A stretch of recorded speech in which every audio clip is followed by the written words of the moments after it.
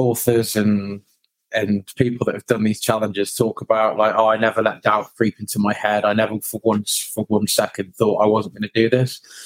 And for me, I say that's crap. That's absolute trite. There's no possible way that if you're doing something that big, that there isn't going to be moments where you think, I don't know if I can finish this. I don't know if I'm putting off too much.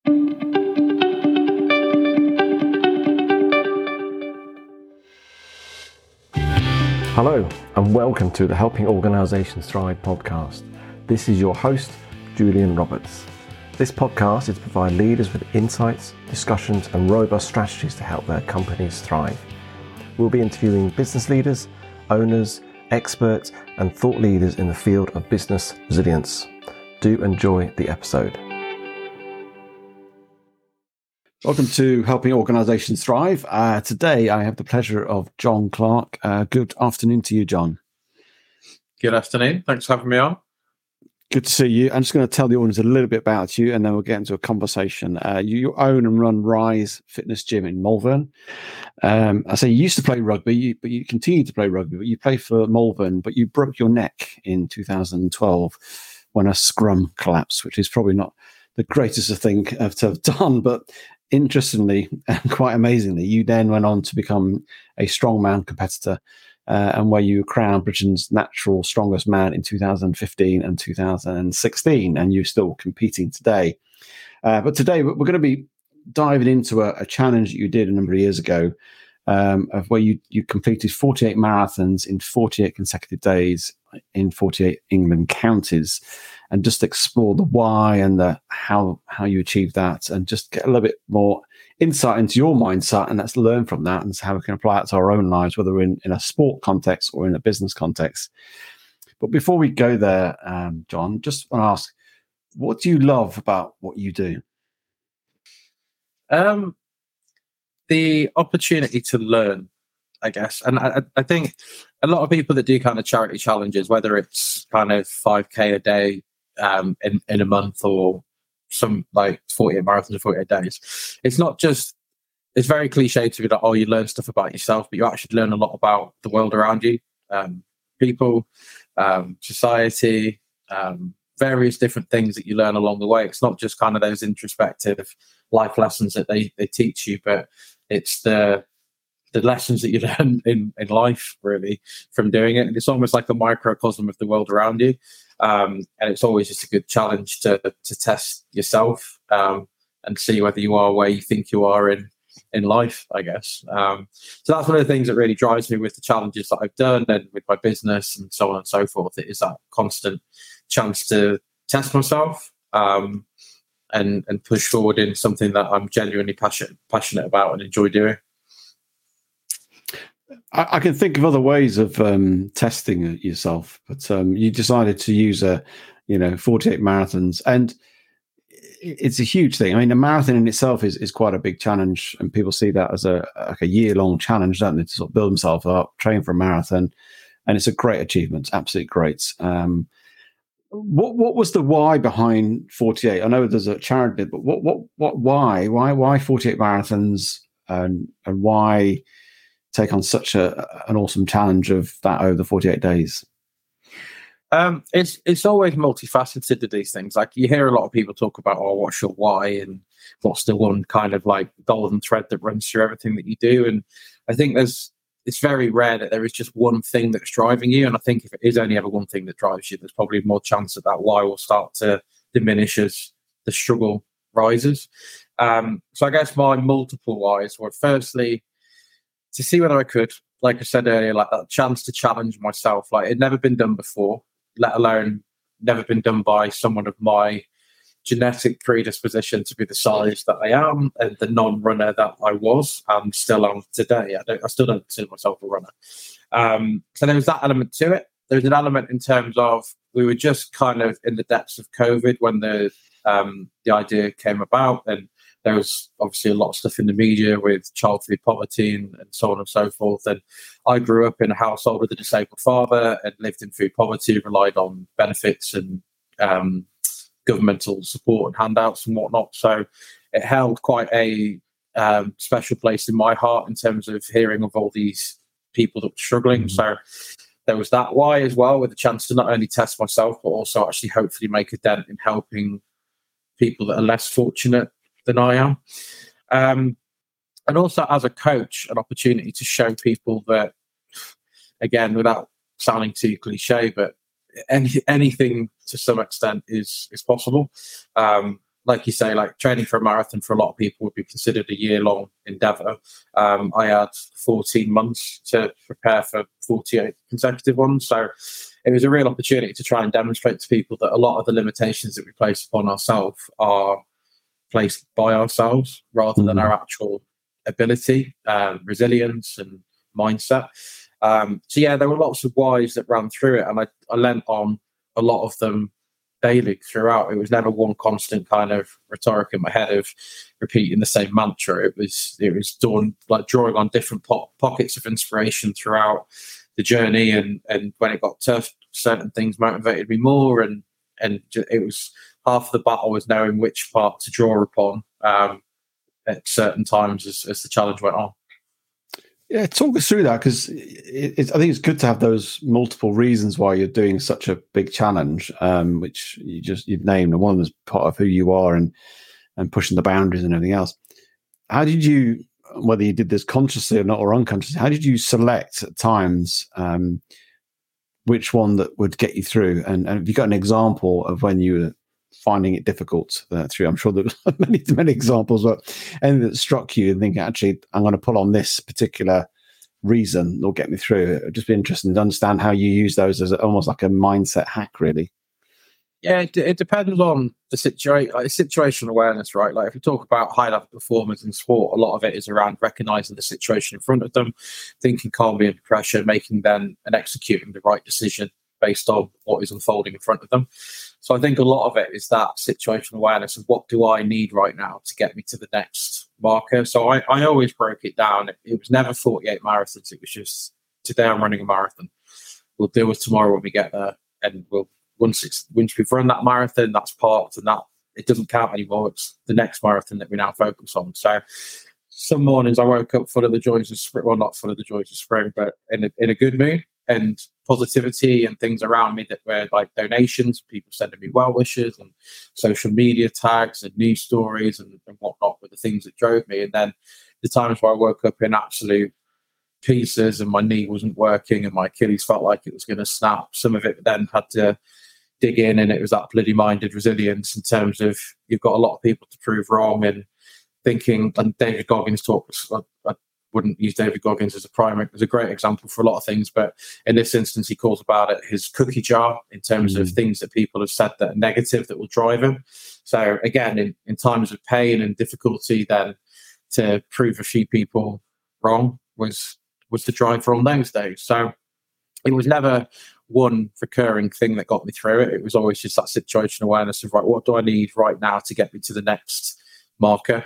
And then let's use that. And sometimes you draw on those things and it wasn't really working. It was still pain, and words were starting to creep into your head of, can I do this? Can I finish today's run? So on and so forth. And you have to change your approach. But that adaptability to be resilient in different ways, I think, is a key part of not just these kind of challenges, but business, life, relationships, and that broader life piece of how we navigate what we do day to day as well. Yeah, and it's interesting. It's that situational point, isn't it? Knowing what's in front of you right now and how do I deal with that, rather than trying to think of what's next day, what's in 2 weeks' time, etc., etc. Because we often get caught up with planning out too much in the future, don't we? Rather than being in the here and now. And that's probably far better to be in the moment and sort of relying on what resources do we need right now, not in 2 weeks' time. And it's what I need today is important. Before you took on the challenge, and was there any sort of, I don't know, was there a sort of fear or something that overwhelmed you? And I just wondered, anything that sort of thought, actually, I'm not so sure about this. And how did you sort of deal with that, sort of even before you started the actual challenge itself?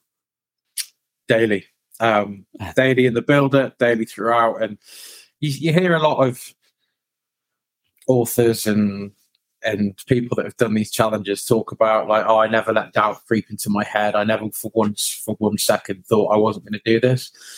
And for me, I say that's crap. That's absolute trite. There's no possible way that if you're doing something that big, that there isn't going to be moments where you think, I don't know if I can finish this. I don't know if I'm bitten off too much, because that's, for me, that's the definition of really pushing yourself, right? If you're just constantly playing safe, so to speak, then there's not that same risk reward, same thrill, same outcome, same drive. Like, I think one of the reasons why so many people got behind it is because I wasn't a traditional runner, and it was something that so many people were watching with a little bit of anticipation of for that post to say, I'm having to stop because of X injury.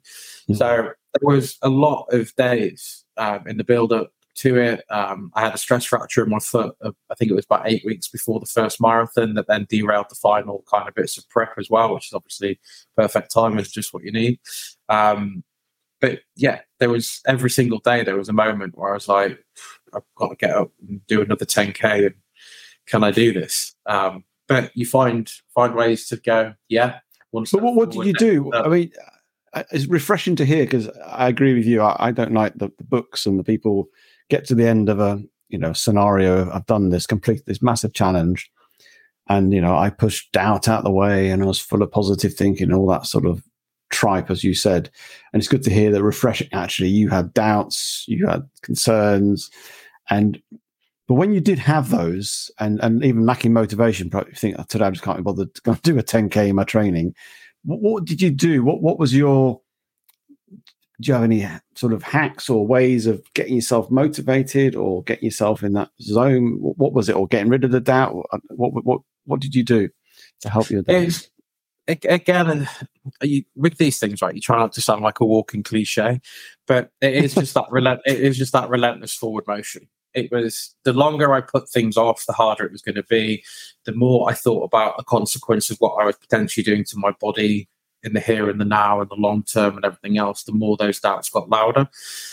And I the way that I viewed it throughout the challenge, and I still view a lot of things in my own mental headspace nowadays, are dials. And if the internal monologue is turned up to be negative, then obviously we need to work harder to then turn that dial back down to help us to keep going forward. So it was a regular checking in with myself.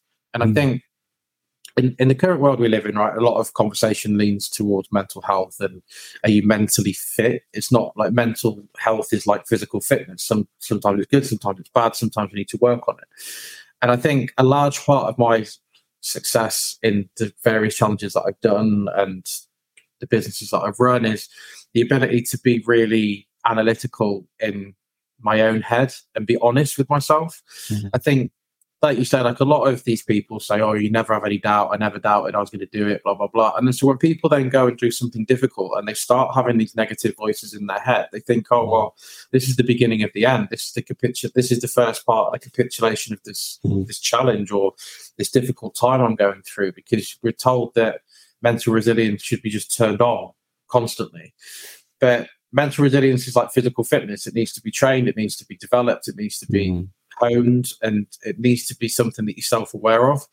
So my hack, for want of a better description, was just checking in with myself regularly. Like, how am I feeling physically, emotionally, spiritually, every type which way of Lee, but trying to figure out where I was in that present moment and then what I needed to then take the next step. And there's also how I am actually, because sometimes, like, I give you an example, like my knee felt like it was going to fall apart. It was an absolute agony. But then within the first 2-3 kilometers, the pain disappeared and it stopped, and I was fine for the next 40. So there's also these elements of these lies that our body and our mind can tell us. And again, it's like, okay, that hurts. So there's no way around it other than strap it, wrap it, ice it, and get moving. And then we'll review it as we go and check in with it every few kilometers, and to the point where you then don't need to check in on it anymore because you're moving, you're rolling, and you're moving forward. So I think a large part of success with these challenges is having that hyper awareness of where you're at, mentally, physically, emotionally, what you then need to take those levels to the level that you need to get them to then do the thing.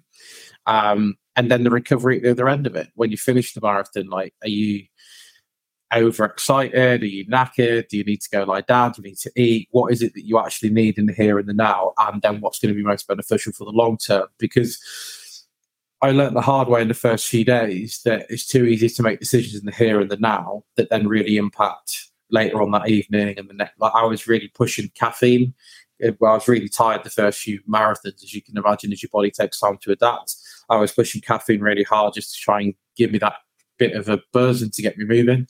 And then that massively impacted my sleep. So it was, short-term progress, but longer term, that was impacting my recovery. So again, it's also this hyper-awareness of, okay, if I think I need that now, but what's the impact further down the line? And can I do something with less physical impact now that will then help me later on? So yeah, I guess that's a bit of a rambling answer.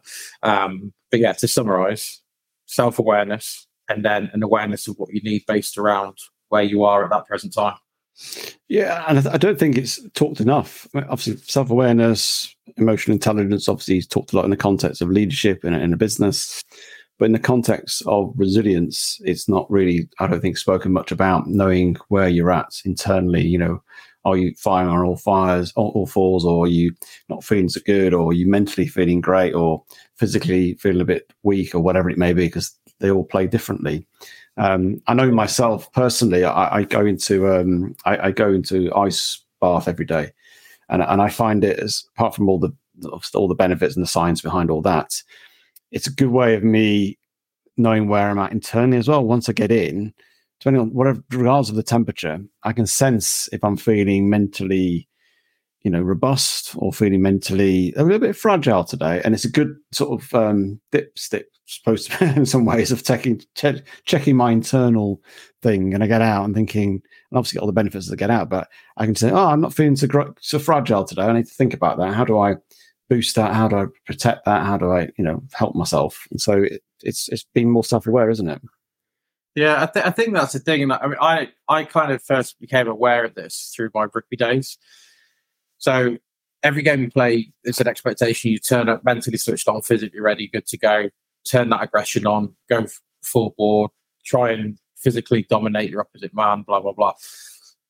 But we've all been in changing rooms where it's quiet and the boys are nervous and you can sense that they're nervous and we're not quite there mentally. And then how the captain has to say the right things or do the right things to then try and lift that elevated mood. And that's where I kind of first got my first kind of thoughts into, actually, we're not robots. Just because we're doing something difficult doesn't mean we should be permanently switched on, permanently firing. And there's days where everything looks great in a warm-up and you go out, play like crap, lose by 50, and you're like, what the hell happened?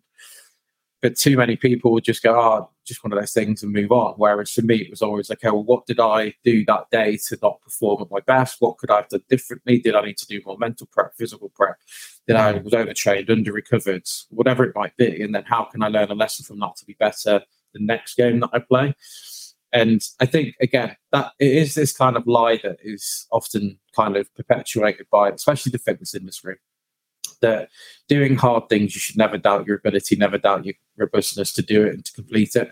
And I think that is more damaging to people's robustness than actually saying, yeah, do you know what? It is hard. And some days you do think, I don't know if I want to do this anymore. But being aware of it is the first step to then dealing with it, which is the next step to then moving forwards with it.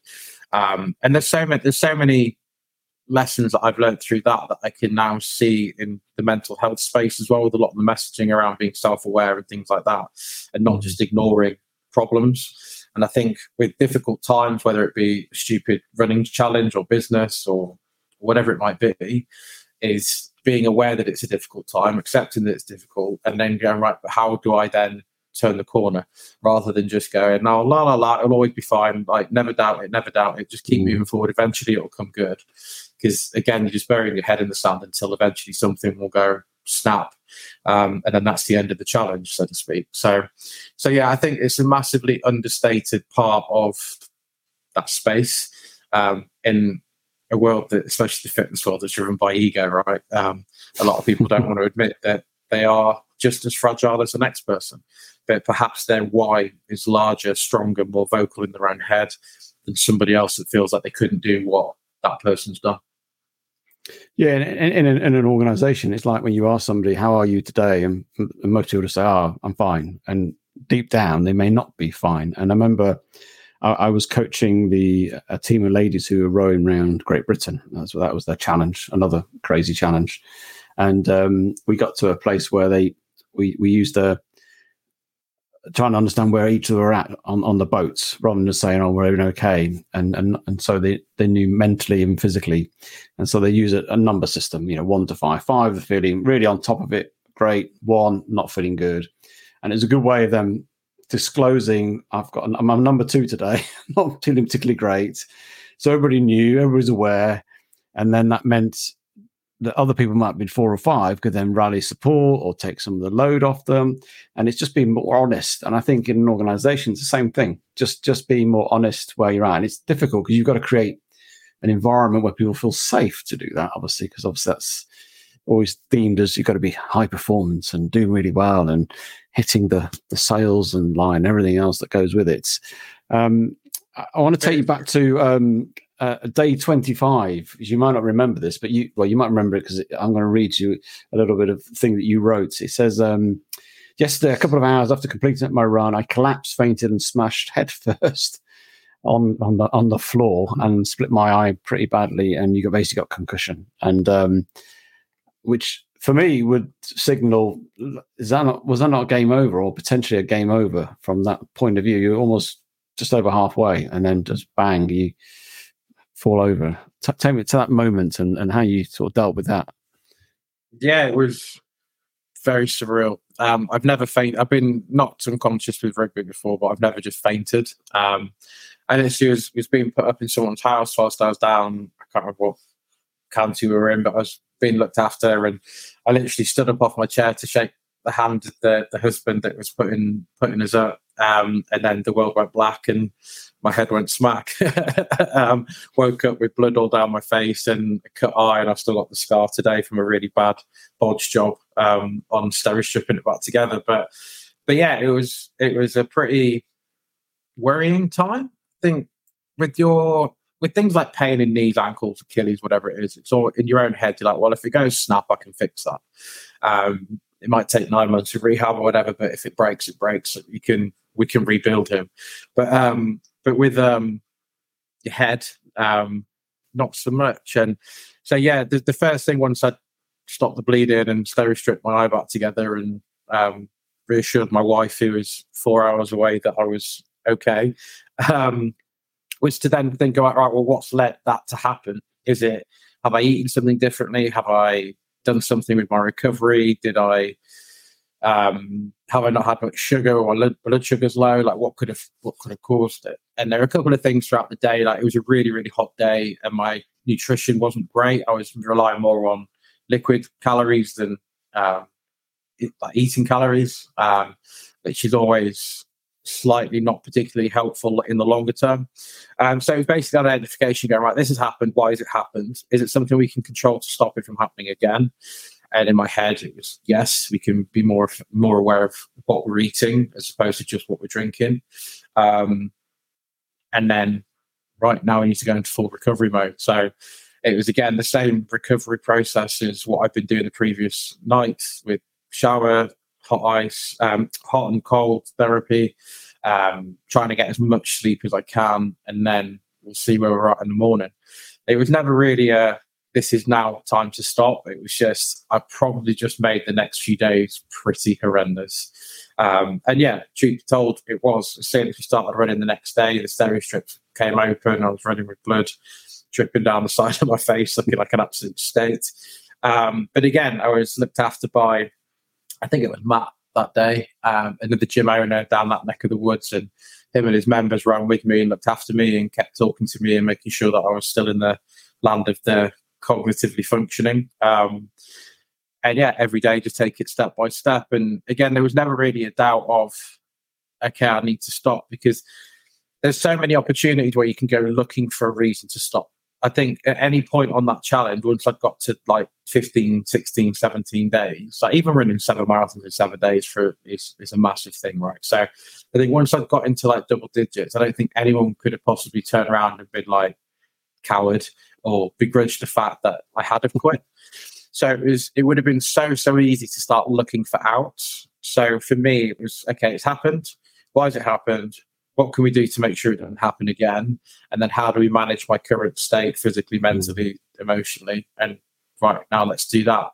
Plan, do, review, execute it, review it at the end of it, and then move into the next day. So yeah, it was the closest I've probably come to thinking, what am I doing to myself? What long-term impact is this going to have on my health, and so on and so forth?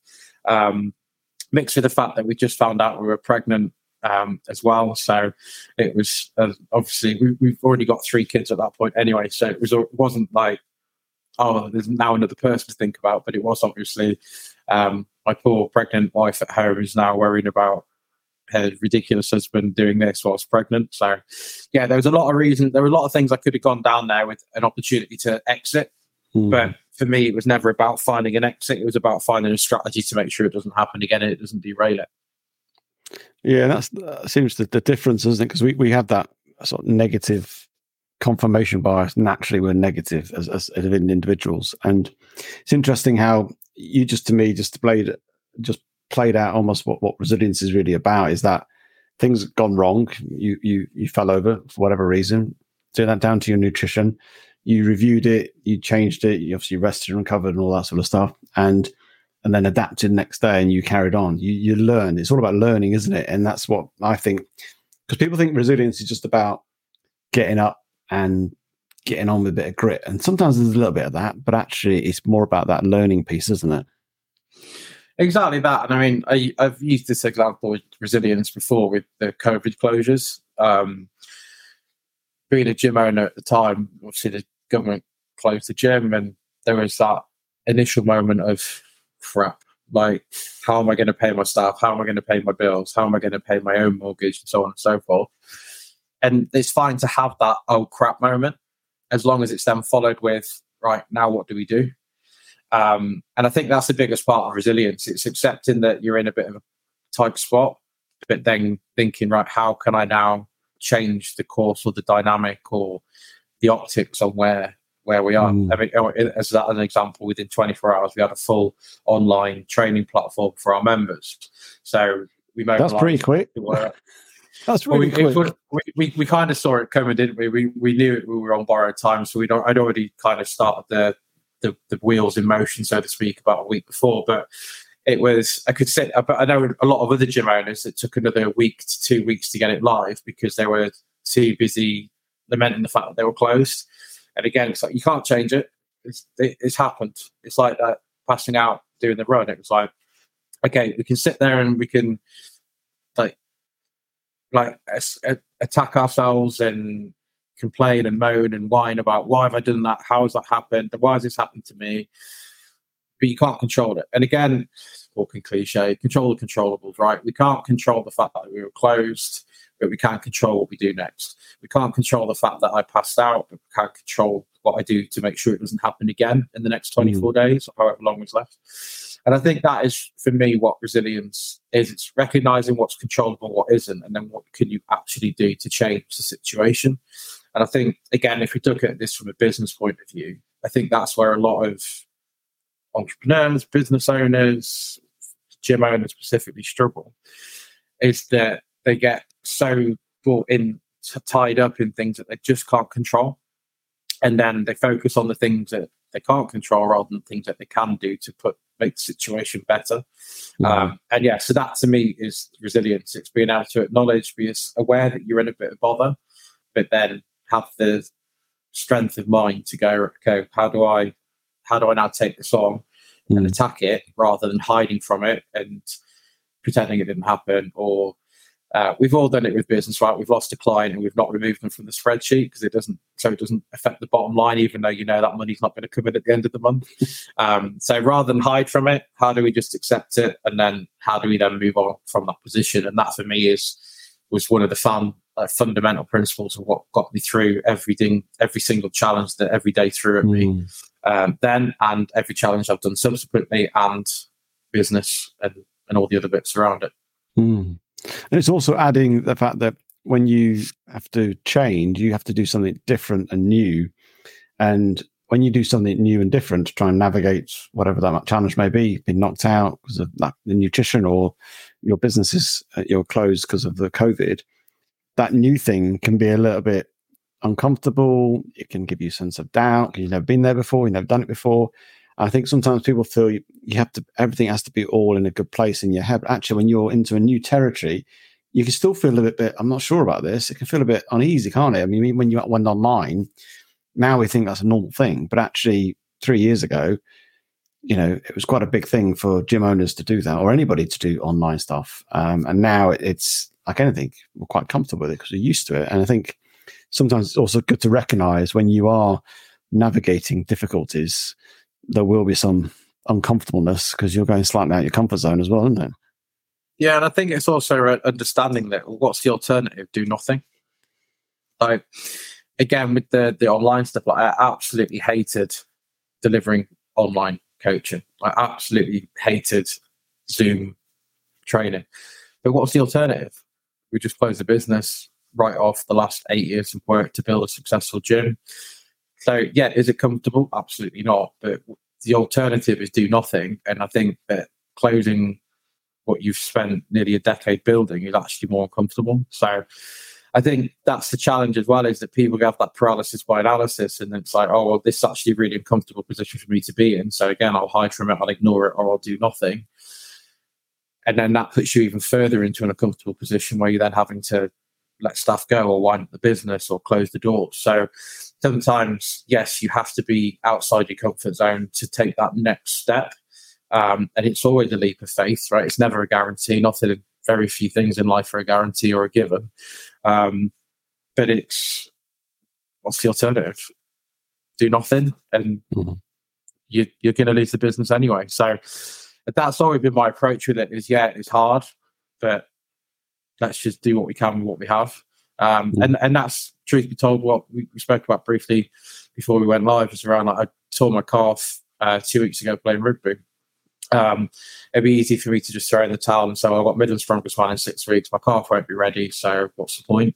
But for me, it's, well, I can still do X, Y, and Z. I can still train certain movements. I can still rehab hard. Is it optimal? No. But is it something? Yes. And that for me has always been my mindset. What do we have available to us? What can we do? And I can't remember who the quote is from, but is your lack of progress a lack of resources or a lack of resourcefulness?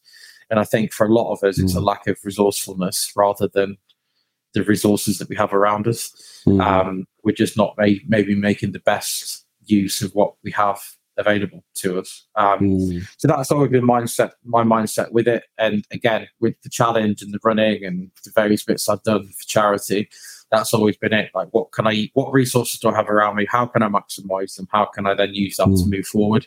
And that carries that on into my business and everything else.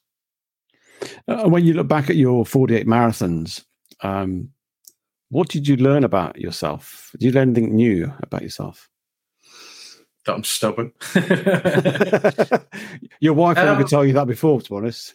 yeah, I already knew that one. You know what?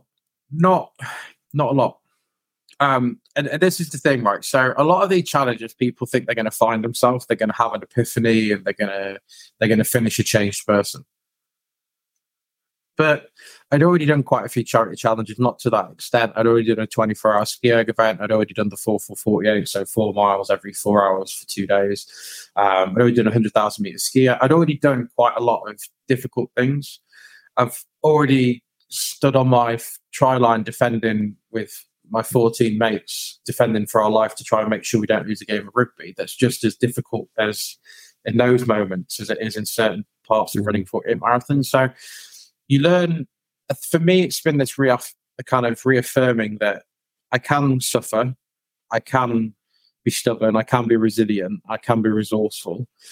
And for me, I've always talked about them being anchor points in my life. So there's been times since that we've had difficulties with coming out of COVID and throughout future lockdowns and financial pressures, cost of living crisis, war in Ukraine, like the list goes on.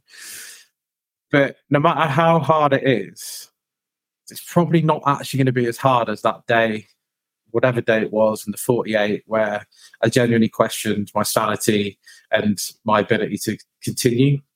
So for me, they gave me anchor points in my life that I know that I can overcome, I can adapt, I can move forward. So whatever life happens to throw at me, I know I can probably keep moving forward and come out the other side in some way, shape, or form.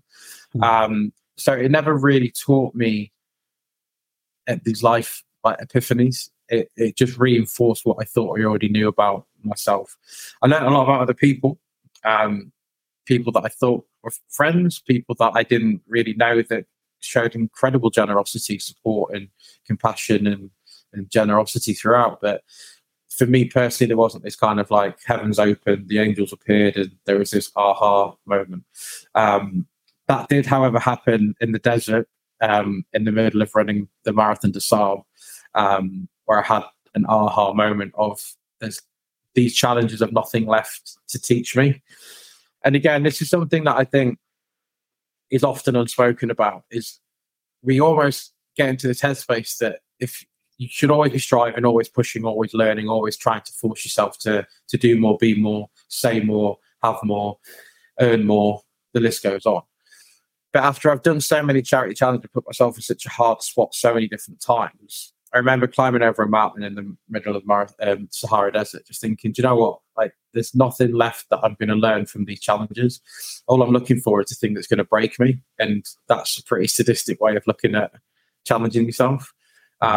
Because what if you never find that thing that really, truly breaks you? Or what if you do and it's catastrophic to your headspace, your mental resilience, all the lessons that you think you've learned about life? So for me, there was that moment on that mountain where I was like, do you know what? I don't need to prove anything to myself anymore, prove anything to anybody else. I know I can suffer. I know I'm stubborn. I know I've got resilience. I know I can adapt and overcome. That's enough.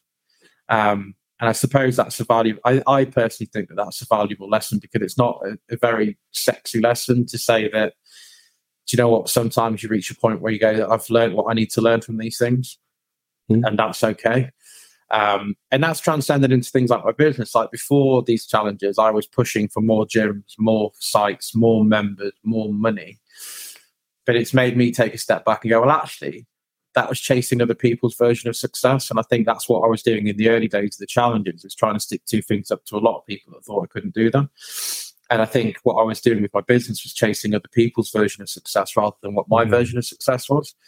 And I talk about with the businesses that I consult for around the 3 dials of time, fun, and money. So if you turn up the time dial and you have more time, you're probably going to have less money because you've got to pay the people to do stuff for your business, so on and so forth.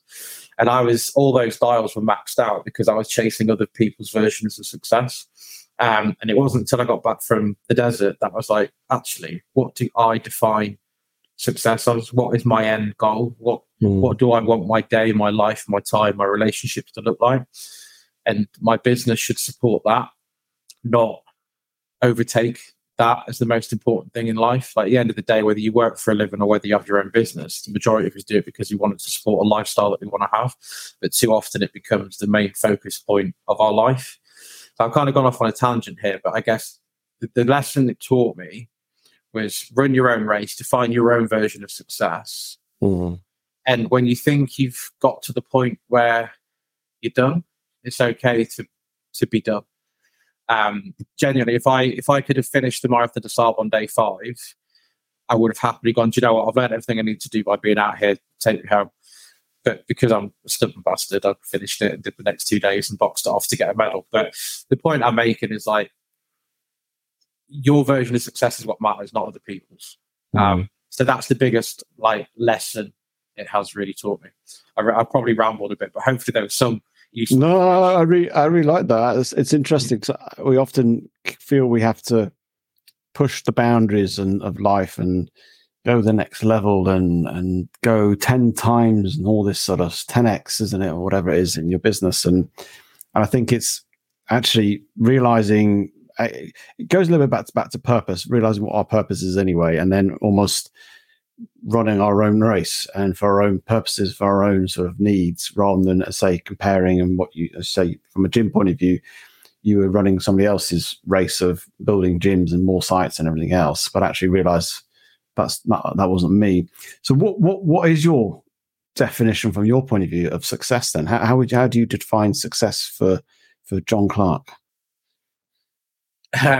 It's multifaceted. Essentially, my version of success now is having the time to do what I want with my family, friends, loved ones, when I want to do them, with enough money in my bank account to support those things that we want to do.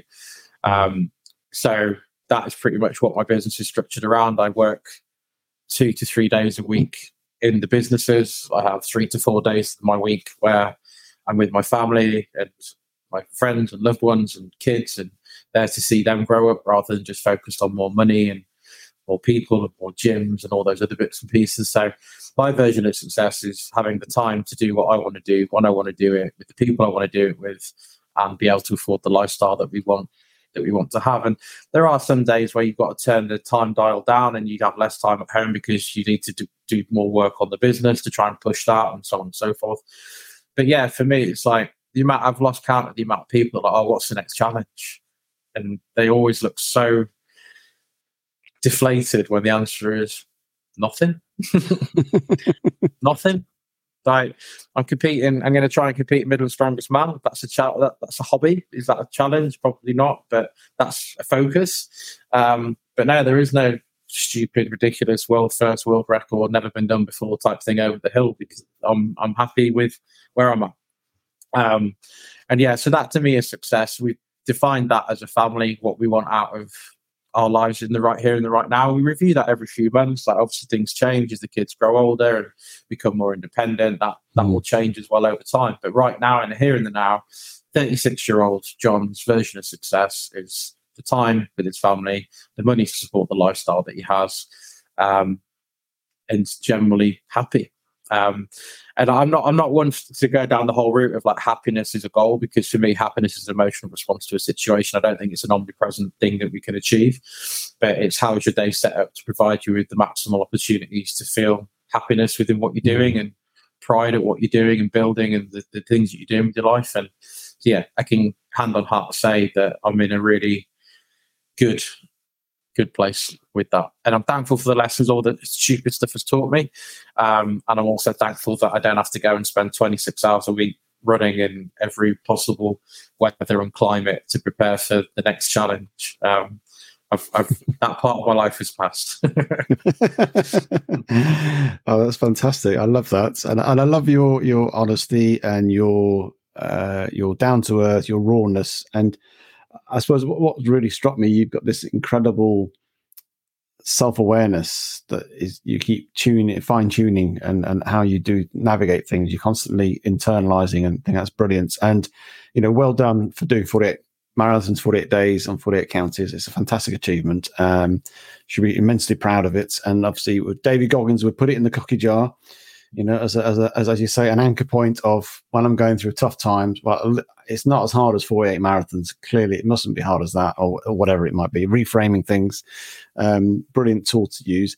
Thank you for your time, John. And if people want to get in touch with you and sort of engage with you, what's the best way of doing that with? What social media sort of is that best for that? Instagram, where I spend most of my social media time. That's where I run one of my businesses from. So my Instagram handle is at the Bending Barbell, relevant to my Strongman days. So yeah, find me on there, drop me a message. Always keen to connect with people, whether it's if you've got any questions. Quite a lot of people, because Marathon des Sables coming up, have been in touch recently about bits and pieces to do with that. So yeah, if you're doing any challenges or you want to touch base on any kind of concepts or stuff we've spoken about, then yeah, definitely feel free to reach out. Love to hear from you. And if you disagree with anything I've said as well, I'd love to also hear your thoughts on that as well, because we're not always right, are we? So it'd be good to hear a counter discussion as well. Brilliant. Thank you, John. Really appreciate that. No worries. Thanks for having me on. Thank you for taking the time to listen to this episode. If you do like this episode, then please do rate, review, and share with your friends and colleagues. As a coaching practice, we coach high-performing leaders and teams with extreme ambitions. We'll help you to go beyond what you believe is possible. If this sounds like you, then let's have a conversation with me.